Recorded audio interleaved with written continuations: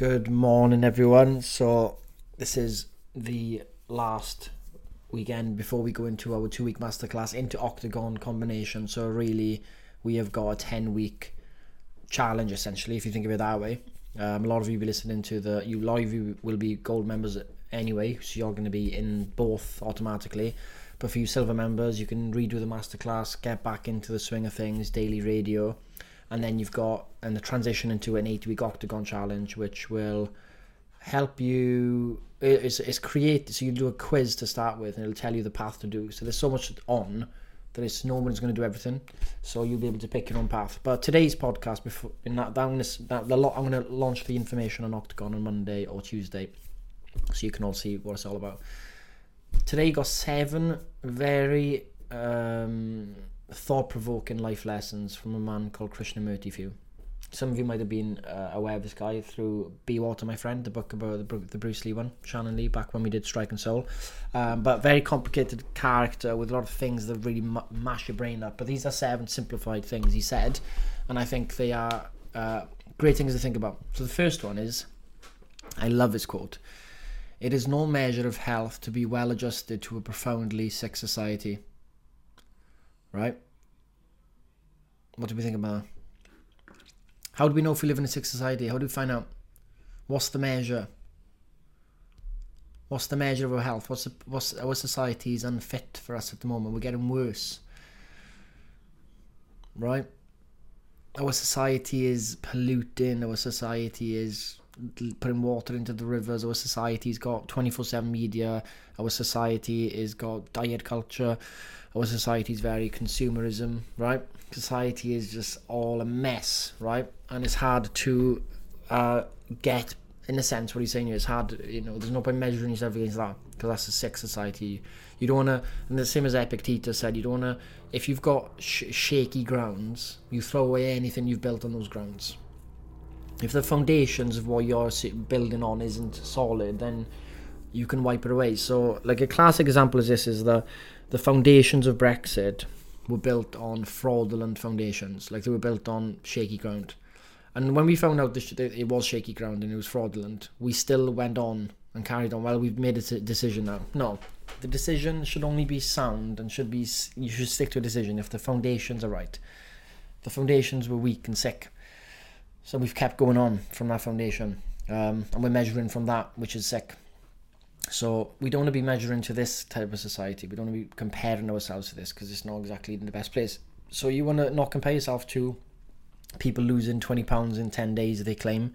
You don't want to be comparing yourself to people always buying new things, flashing new cars and all that, because that is not an indication of a healthy society. It's a society that's trying to one-up each other. It's a society always trying to look better, impressions only, appearances only, as opposed to genuinely inwardly getting better.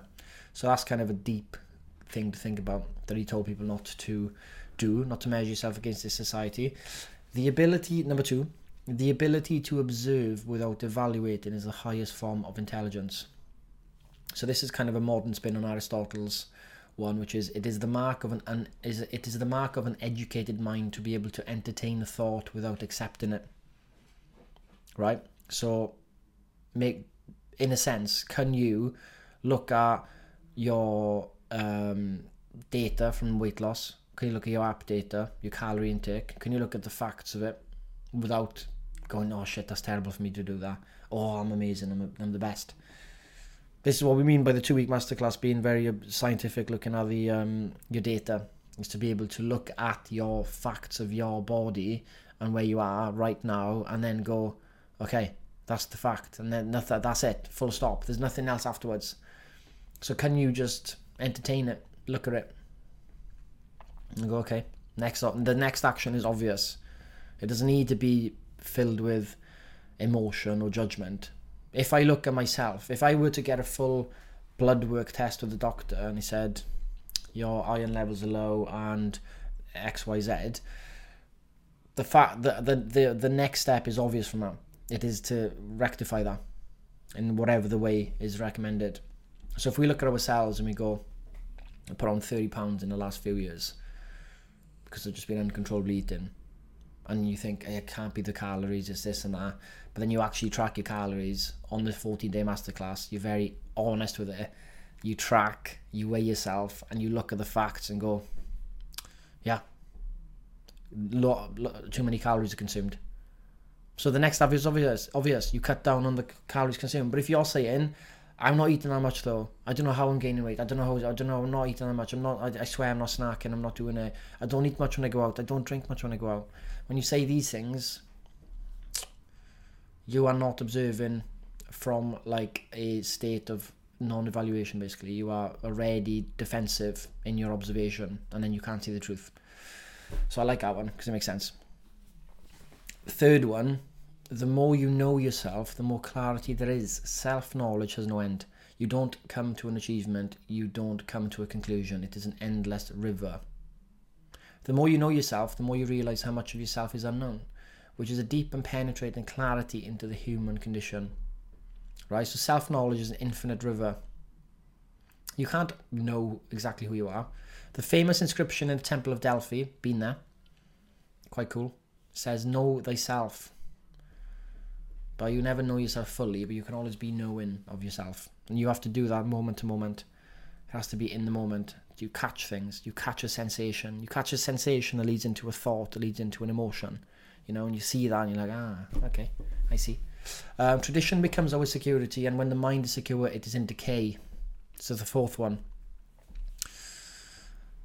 Think about it. Tradition becomes our security, our own traditions. And when the mind is secure, it is in decay. Right? We got this in every sense of the word. We've got it in our culture, British culture, say, Welsh culture, English culture. You've got it in religious traditions. You've got it in maybe Western versus Eastern. You've got it in traditions of the home, of the family. You know, it's always been this way. We've got it in the traditions of, well, Slimming World. This is the tradition of Slimming World since the 60s. This is what we do. And this is what we don't even want to inquire beyond this. This is tradition. This is what I do if I want to lose weight, to go Slimming World. You know, we're all in different types of traditions. But that is what is going to cause your mind to decay, or to not even want to look and see the truth. Just narrows your vision, basically. Narrows you right in. Number 5, if you begin to understand what you are without trying to change it, then what you are undergoes a transformation. So, think about that. That's kind of point 3 as well. So you need to look at yourself, like I was just explaining about the calories and the weight and stuff. You need to be able to look at yourself and just look at the fact without moving for a second. You know, where are you in your life now? Can you just look at that? Not wanting to change it or move it for now, just looking at it. Right? We never do this. We're always thinking of what we should be all the time. We're always thinking of what we should be and what we've been doing. But we're very skewed in that sense, because we're always wanting to change what we are. So we're always creating an illusion of ourselves in the future. Like, I want to be this marathon runner. I want to be this super successful person at work. I want to have this perfect relationship. And we've got these illusionary states that we're always trying to chase. And because we're creating two separate kind of... there's me now, which I still don't know about, because I'm not in the present moment day to day, because I'm not observing myself day to day, because I'm always thinking of the future. And then there's the future me, which is this illusion that we're trying to chase. There's this conflict going on, because there's two sides here. We're stuck in the middle. We're stuck in this time lapse thing, and we're never really now. And now, can we just be now without wanting to change it for a bit? Can we just sit with yourself and accept it all? Right? That's what it's saying. And when you do that, it's like a freedom to it, as opposed to always thinking, I should be better, I should be doing something right now, I should always be improving myself in all ways. You never are here if you do that, because you're always over there, and over there doesn't exist. Well, you never reach over there. You know, that's tomorrow, not over there, whatever you want to call it. You never reach it, and life will just pass on by. Number 6, die to everything of yesterday so that your mind is always fresh, always young, innocent, full of vigor and passion. Yeah. People get too comfortable, right? Attached to tradition, cling to safety and security of what they know, lose sight of the fresh. They fall into dogmatism. So dying of everything yesterday, think about it. Like, that is living now, basically. It's living today. Today, Bruce Lee talked about this, Elon Musk talked about this. A lot of people have spoken about the Buddha. Can you forget about yesterday in a sense? Could you, if you wanted to? Like, if I dropped you off in a different country now, so you had no ties to your family, friends, nothing, just dropped you in a completely different country, maybe in Asia or whatever, and you had to start over, you had a new name. Just do this as a thought experiment. You had a new name, everything. Nobody knew who you were. You had to shave your hair off as well, just for bands. You'd be, well, who are you? You'd have to die of yesterday because no one's going to know who you are. You're starting afresh. And I feel like we get trapped with who we are, who we were before, what people tell us we are, or who we think we should be, which is a past, which is us trying to look into its illusionary future, but we're always thinking of the past as well. So we're always thinking of what we should be, or who we once were. That person thinks that I'm like this, like even school, when you think of stuff now, you think of people, what will people from school think? Even if you're in your 30s, 40s, this is how much it grips you, this yesterday grips you and anchors you down. Oh, but my parents don't know this and that. Like, we're not willing to free ourselves and, fly like a bird. Just because yesterday's holding you down in chains. And last one, freedom and love go together. Love is not a reaction. If I love you because you love me, that is merely a trade, a thing to be bought in the market. It is not love. To love is not to ask anything in return, not even to feel that you are given something. And it is only such love that we can know freedom. Right? So true love must be free. The problem is most of us are conditioned to treat love as an ownership-based way. Love becomes a product that we consume. It becomes a trade. But true love is a relationship-based, not ownership-based. It's not a product. It's a way of being. The less we cling to love, the more we realise that we never owned it in the first place. It was never a thing that we could be owned. It could only have ever been free. Or was never love at all. What do you think about that?